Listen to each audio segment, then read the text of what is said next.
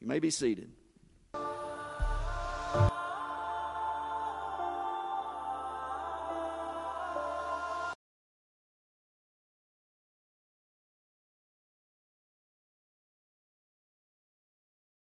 Morning again. I want to do just a little qualifier before we get started. The Matthew chapter 2 text does not talk about why Jesus became a man, but it does one thing for us. It shows us how the New Testament writers saw the Old Testament, specifically when prophecy was being fulfilled about the Messiah. And we'll look at that again as we go through our message today. But there's other texts that do that. But as we read in Matthew chapter 2, you will see where Matthew quotes Scripture, quotes prophecy concerning the Messiah. And we'll say more of that as we go along, but I just wanted to mention that up front. So why did Jesus become a man? You know, every year we sing songs about it. We adorn our homes with scenes and reminders of it.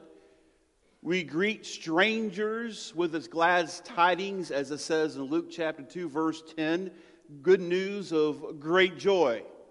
We're talking about Christmas, the time of year when we rejoice in the birth of Christ. Now, let me just stop there for a second.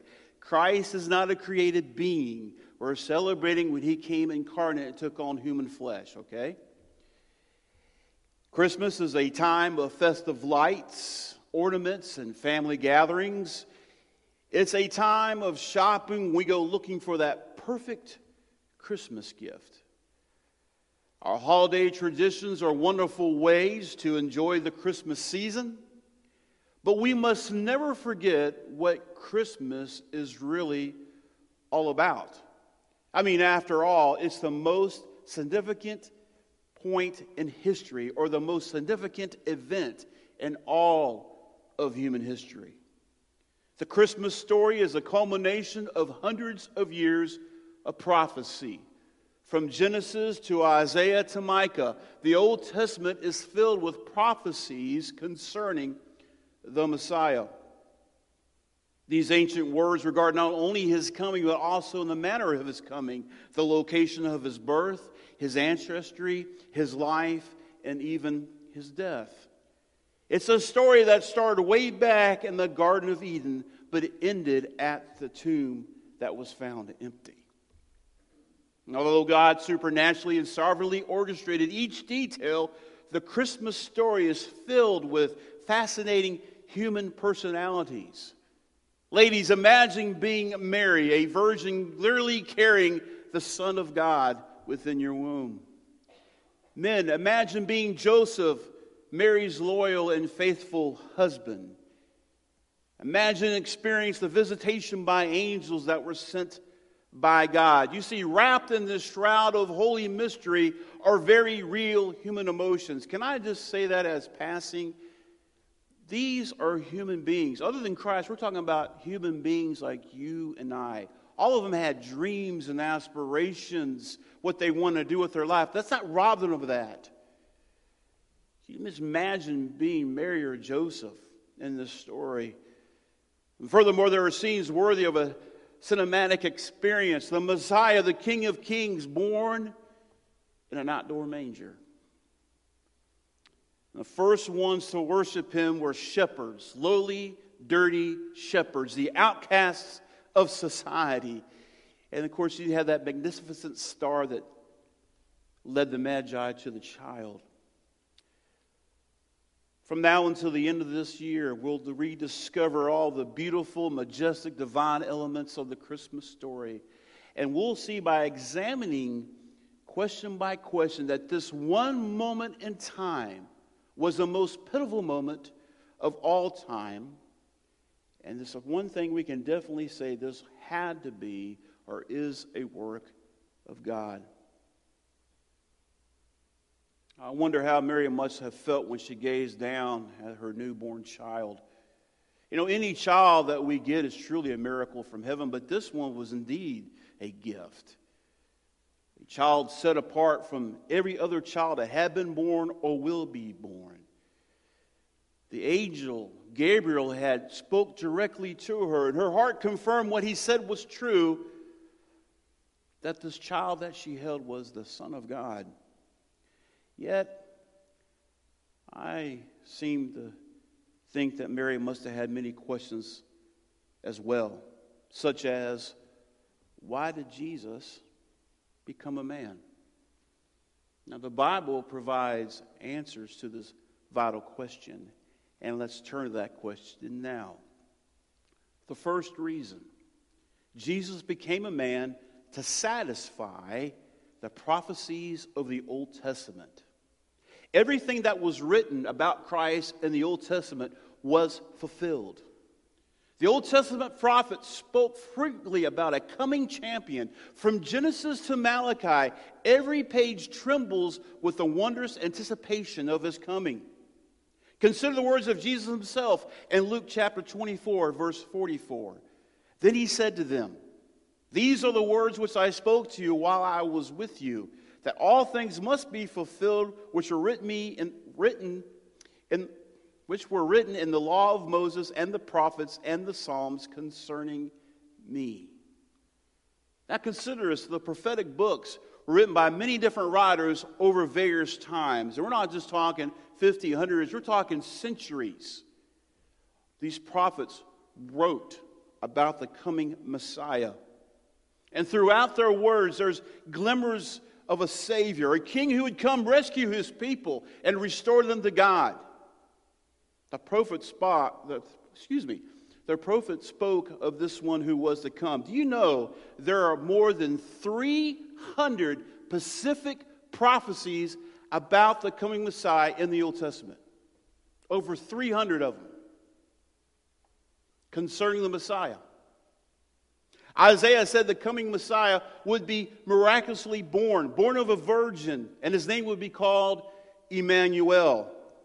Now, Isaiah wrote those words not a year before, not 10 years before, not 20 years before, not 50 years before, but hundreds of years before the event even happened. Isaiah 7, verse 14, "Therefore the Lord himself will give a sign. Behold, a virgin shall conceive and bear a son, and shall call his name Emmanuel." Micah offered a prediction that was both specific and startling. He said this king would be born in Bethlehem and that he would come from the distant past. Micah chapter 5, verse 2. "But you, Bethlehem, though you are little among the thousands of Judah, yet out of you shall come forth to me the one to be ruler in Israel, whose goings forth are from old and from everlasting." And if you paid attention to Matthew chapter 2, in verse 6 of Matthew chapter 2, that's how his people told Herod where the Messiah was to be born, because they knew what the prophet had spoken. Jeremiah prophesied that the birthplace of the Messiah would suffer a massacre of infants. Jeremiah chapter 31, verse 15. "Thus saith the Lord, a voice was heard in Ramah, lamentation and bitter weeping. Rachel weeps for her children, refusing to be comforted for her children because they are no more." Verses 16 through 18 of Matthew chapter 2, that's what Herod did when he had learned that the Magi deceived him. He had every child within Bethlehem and its vicinity killed when he determined what time the Magi say they saw the sign. Now, for this time and sake purposes, I'm going to go through all 300. Are you happy about that? It's okay to say amen to that. But more than 300 put your mind around that. More than 300 Old Testament prophecies were fulfilled in Christ. Now, a mathematician said that for all these prophecies to be filled by one person would be 1 in 83 billion. But he has fulfilled every last one of them. So he came. And the way he came and what he did was all prophesied years and centuries before. But Jesus became a man to show us the Father. Many people want a direct contact with God. can I just, as a side note, how many would you like to have a direct contact to Congress or the White House? You had a hotline you could just call. Would you like to have that? So you have direct contact with God through Christ. Many people long to have a confirmation of the reality of God. They want to see God. In John chapter 14, verses 8 and 9, Philip said to him, Jesus, Lord, show us the Father, and it's sufficient for us. Now listen to Jesus' response. Jesus said to him, have I been with you so long, and yet you have not known me, Philip? He who has seen me have seen the Father. So how can you say, show us the Father? And responding to Philip's plea to see the Father, Jesus emphatically states that seeing him, Jesus, is in fact seeing the Father. Philip already had contact with what he was requesting for. He wanted to see God. Well, there he was in the flesh. So if you want to know God, you know who Jesus is. Jesus teaches you who God is. Everything you read about in the Gospels, everything he did, talked, how he conducted himself, that is God in action. That is God working. Get to know Jesus, because that's the only way you can become a Christian, is to know Jesus, because he is the way that you know God. John 14:6.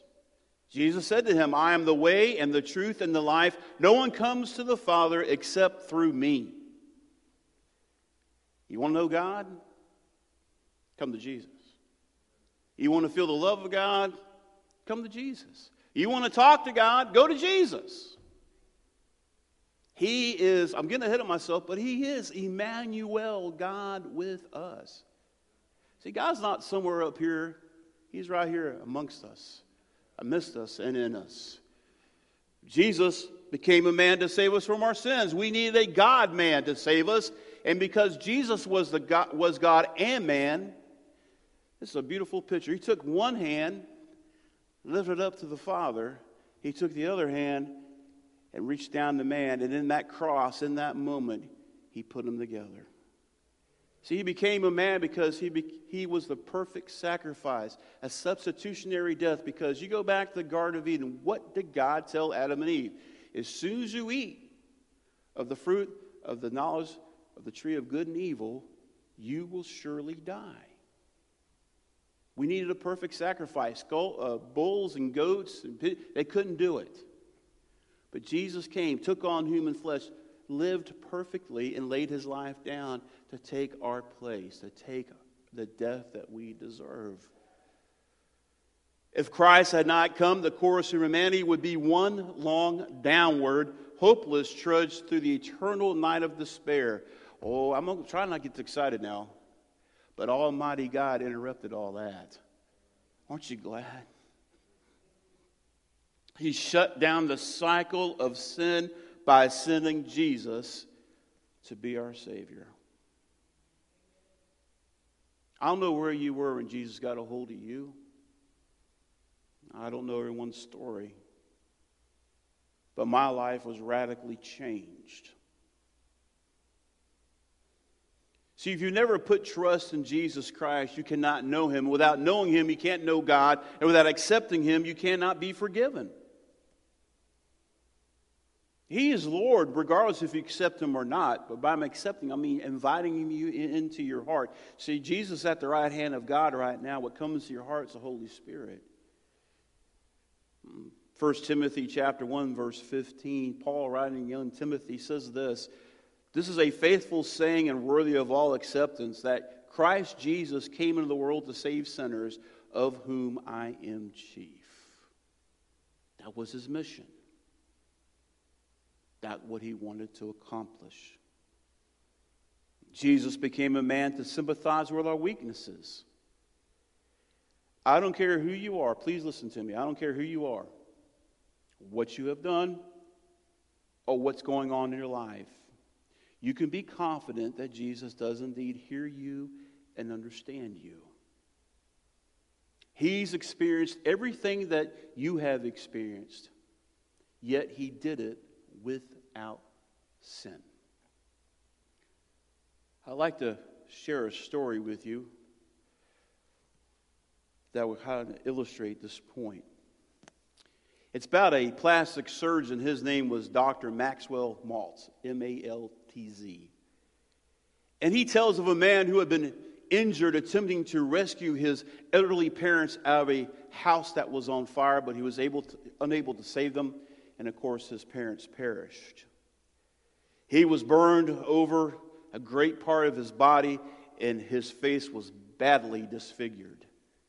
He mistakenly interpreted what had happened to him as a punishment put to him by God for not getting out his parents safely. He thought it was his fault.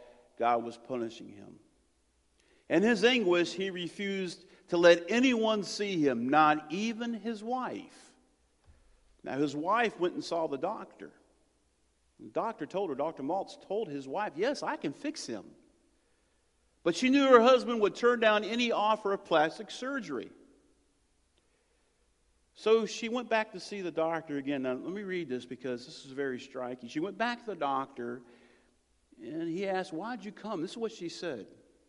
Quote, I want you to disfigure my face so that I can be like him.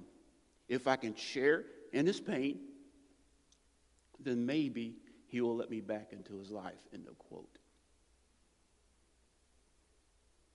Maltz, reflecting on this years afterwards, he said, I've never heard anything like that before in my life.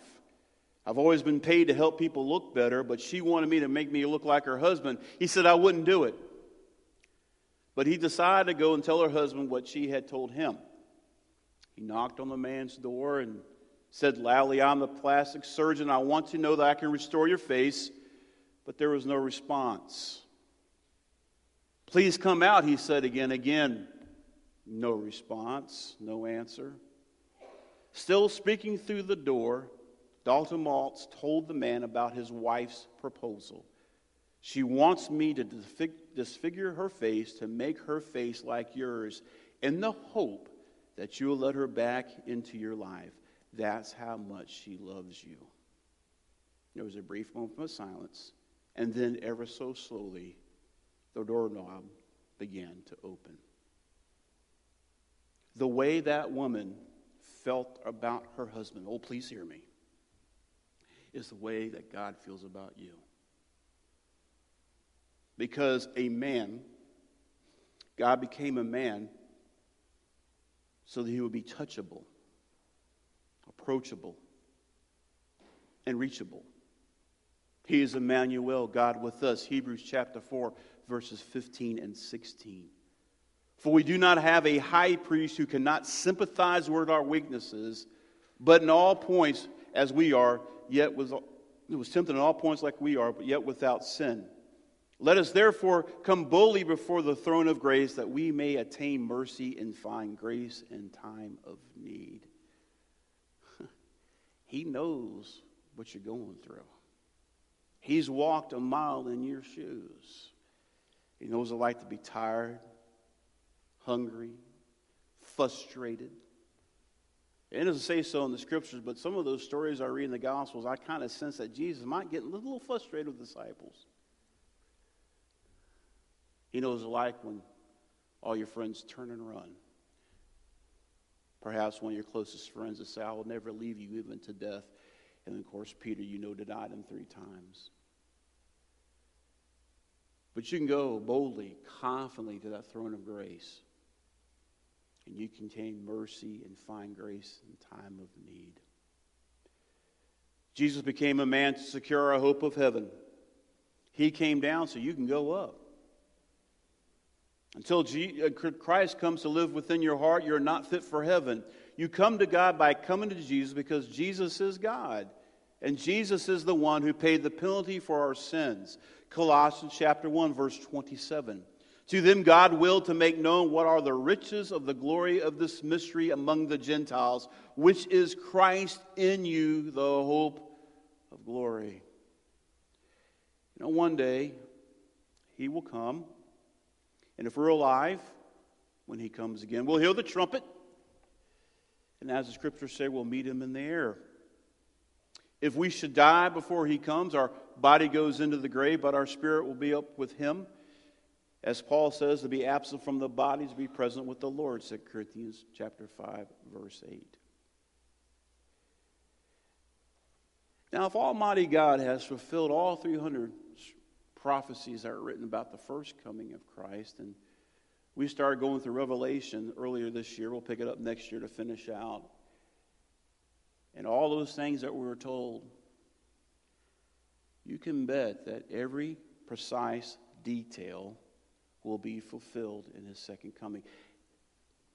And we can be also confident that it's a matter of if he comes.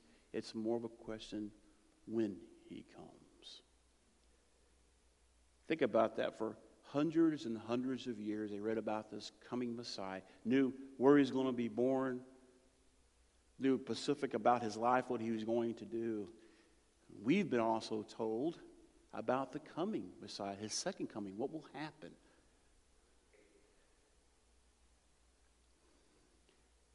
It reminds me that I shouldn't watch the news all kind of shocked. Jesus told me what was going to happen. And you know what? It's starting to happen just like he told us it would. He told the disciples, I'll tell you all these things. This is Tim's interpretation. So you won't freak out when it happens. I told you things because you know you'd be ready. Everything that God has said about the second coming of his Son will be fulfilled in the same precise way. There's a story I came across about a young boy. He was 10 years old. School was out for Christmas, and the family had chosen to spend the holiday in the country. The boy would press his nose against that big bay window in the vacation home, and he marveled at the British winter that they were experiencing. He was happy to get away from London and the black roads. He loved to see that cotton white snow over the bushes and over the hills. His mom invited him to go on a ride one day, and he quickly accepted. The car snaked down a twisty road. The tires were crunching the snow as they went. And you ever done this? I've done it, and I hate when my girls would do this. But they blow your breath into the window and start drawing. He would do that. Anybody ever did that before? I'm the only one, huh? He was thrilled. But as they continued to drive, his mother began to get a little anxious. She could tell this was more than just a normal snowstorm. It began to fall real heavy. Visibility lessened. She took a curve. The car started to slide, and it didn't stop until it went to a ditch. Well, she tried to drive out. She couldn't do it. Charlie got out and tried to push the car for his mom, and of course all that did was dig him in deeper. Well, there was a house about a mile down the road, so they decided to go there and get some help. So they went down to that house about a mile down, and they knocked on the door, and the woman told them, of course, come on in. Come on in and warm yourselves. The phone is yours. She offered them cookies and tea and urged them to stay until help arrived.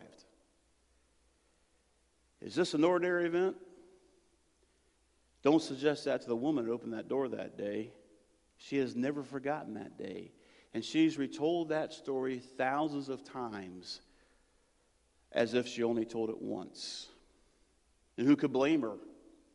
It's not often that royalty appears on your porch. The two that were stranded that day with Queen Elizabeth and her 10-year-old boy Charles, heir of the throne of England. See, the message of Christmas, dearly beloved, is that royalty has walked down our streets. Heaven's Prince has knocked on our door, and yet God has moved into our neighborhood. The Almighty God is here. He's not far away. The one true living God is close at hand. He is our Savior. The Christ of Christmas is here. Emmanuel, God with us. I started an introduction by saying that we spend a lot of time this time of year in this season looking for that perfect Christmas gift. Jesus Christ. is the perfect Christmas gift. He was given for all of humanity. If you've never already done so, I would invite you to come in just a moment and receive that gift. It's a gift. It doesn't cost a thing. You just come up and you talk to him. Admit to the fact that you're a sinner. That means we missed the mark. That's what the word means. We've broken God's laws. You ever told a lie? If you're not raising your hand now, you're probably lying. One of the 10 Commandments, y'all shall about now, you should not bear false witness. You ever stolen anything, taking anything that belonged to somebody else without their permission, no matter how small or big? That is called stealing. You ever gotten mad in traffic or hit your hand in the door and used the holy name of God as a filthy, profane word? That's taken the Lord God's name in vain. That's only 3 or 4 of the commandments, and we're guilty of breaking it. When you admit and confess, you're not telling him something he doesn't already know. But you're coming to him to receive that gift, the gift of eternal life, that gift of salvation, the gift of mercy and peace. If you've already done that one part in your life, then praise God for that. But I ask you to do this. I would ask you as an individual, as a family, as a local body, as a community, as a county. We're all residents of Montague County. We're residents of the state of Texas. Also as citizens of this country that we live in, and also citizens of the world. I would ask you this. If you were to receive that gift, then I would invite you today to go to the throne of grace. Because I believe that you agree with me wholeheartedly that now, more than ever, we need help. We need mercy. Would you be that man or woman who stands in the gap and petitions God? Intercessory prayer is what we call it. Perhaps God has revealed something to you about your relationship with him. It's that still small voice. You keep ignoring it, it will eventually go away. And I'm going to close with this. Everybody is aware of the horrific event that's happened in Wise County just a few days ago. Her grandfather made a post on social media. I'm not going to get into all the details, but he said something that really touched me. He said in all his anger and his flesh, he was so mad at this person for doing what they'd done. He would just, if he put him in front of me, he'd just want to kill him. But that still small voice was telling him, you have to forgive him. To make a long story short, you kind of ended with this. If I was to give in to that hate will consume me. I can't give in to the hate. I got to keep listening to that small, still voice. Perhaps that's where we are as a country. You know, Romans tells us that God, eventually, God will say, fine, you don't want me? I'll step back. Please, if you're hearing that small voice in your head, probably telling you to do something that's uncomfortable, out of your comfort zone, I encourage you to listen to it. Because if you ignore it for so long, it will go away. Please be sensitive to God's voice this morning. Heavenly Father, we thank you for this wonderful day, this wonderful opportunity to gather together. we thank you for the gift of your Son. Father, we can't fully comprehend everything. But Father, we thank you that you do not leave us alone in our sin and our shame, but you sent your Son to be our Savior. And Father, I lift up those within the sound of my voice that are now even struggling. They would come before your throne of grace and lift their petitions up to you. I pray for those who have not answered the call of salvation, have not taken that free gift, that, Father, you would soften hearts, open up ears and minds to receive that free gift.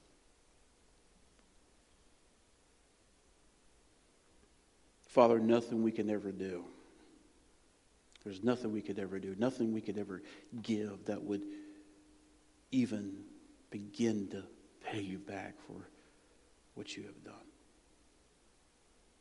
So, Father, we offer up our lives and we simply say hallelujah.